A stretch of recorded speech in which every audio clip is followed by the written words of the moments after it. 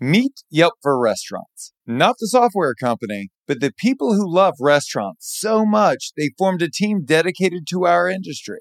Before Catherine joined the customer success team, she managed the Modern in New York. Yeah, that Modern. Before Julia joined the team, she worked at Aucheval in Chicago for half a decade. Yelp is for restaurants because our people are restaurant people. Meet the new Yelp at restaurants.yelp.com/podcast. Welcome to Restaurant Marketing School. I'm Josh Kopel, a Michelin-rated restaurateur. Together with Natasha Miller, we're unpacking the tools and tactics used by million-dollar marketing agencies to help you grow your restaurant. Join us daily to get a marketing tip you can use in your restaurant today. Today we're talking about systems to scale.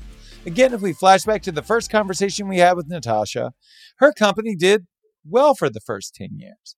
But then there was this massive evolution where over the course of the next 10 years, she was able to massively scale that company. And it wouldn't have been possible without creating unbeatable systems in order to help her scale in a less painful way. Natasha, can you talk to us about those systems? Yes. In 2013, I was sick of writing on a piece of paper, then transferring it to an email, then transferring that information to Microsoft Word, transferring that to a PDF, mailing it after printing it out. Like, it was horrific. Now, I was just sick of the inconvenience and the waste of paper and time. I was not thinking about how to scale and grow my company to take over the world. But what happened on accident was I created a process within the system of Salesforce that was specific to my industry. It's a production management system built in a CRM. So we've pushed the boundaries that enabled us we can open in any city in the world. And everything is so streamlined. The process is not going to be different for an event in Spain or a client in Dubai. It's not going to be different.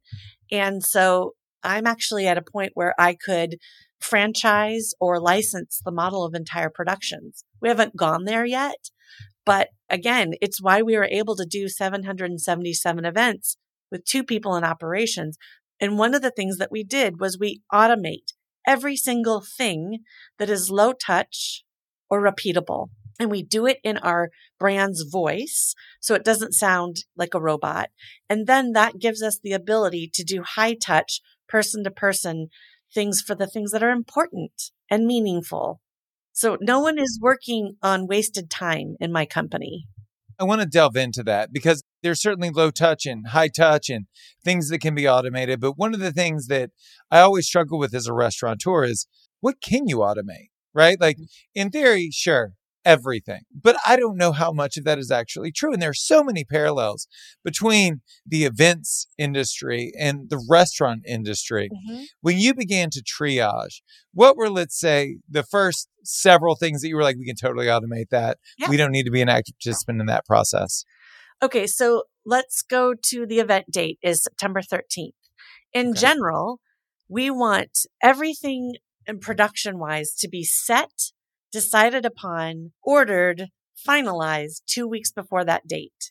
So that means that the cadence of what we call the advancing email to our client to say, hey, Josh, your event's on September 13th. Here is everything that we have planned, all the details.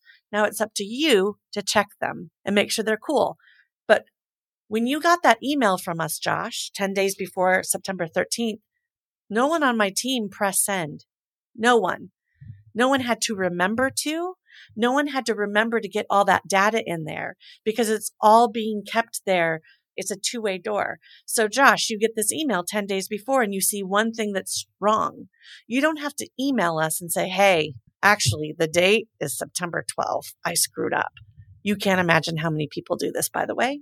So you go into the system, you change it, which alerts us, and we scramble to figure it out. But that was an automated thing you did. And that's one thing. And then 4 days before the event, an automated email goes out to all the vendors with their own individual timeline. They don't have to sift through, the band doesn't have to sift through the catering load-in dock.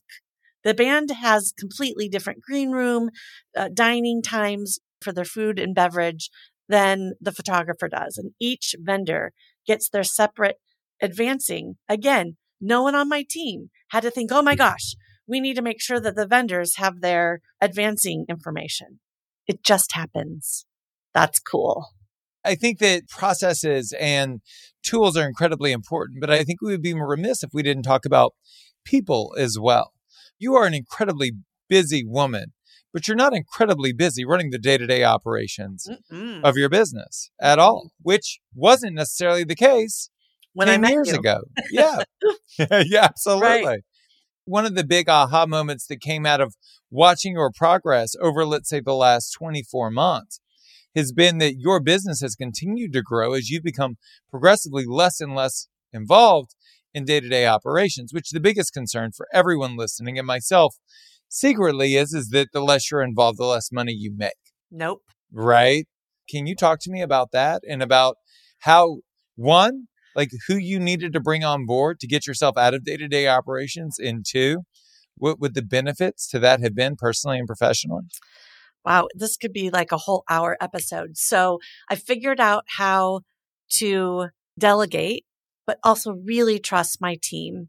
And I knew that working on my business as a strategist and a visionary, I knew because people told me that that was important and that was the goal of an entrepreneur.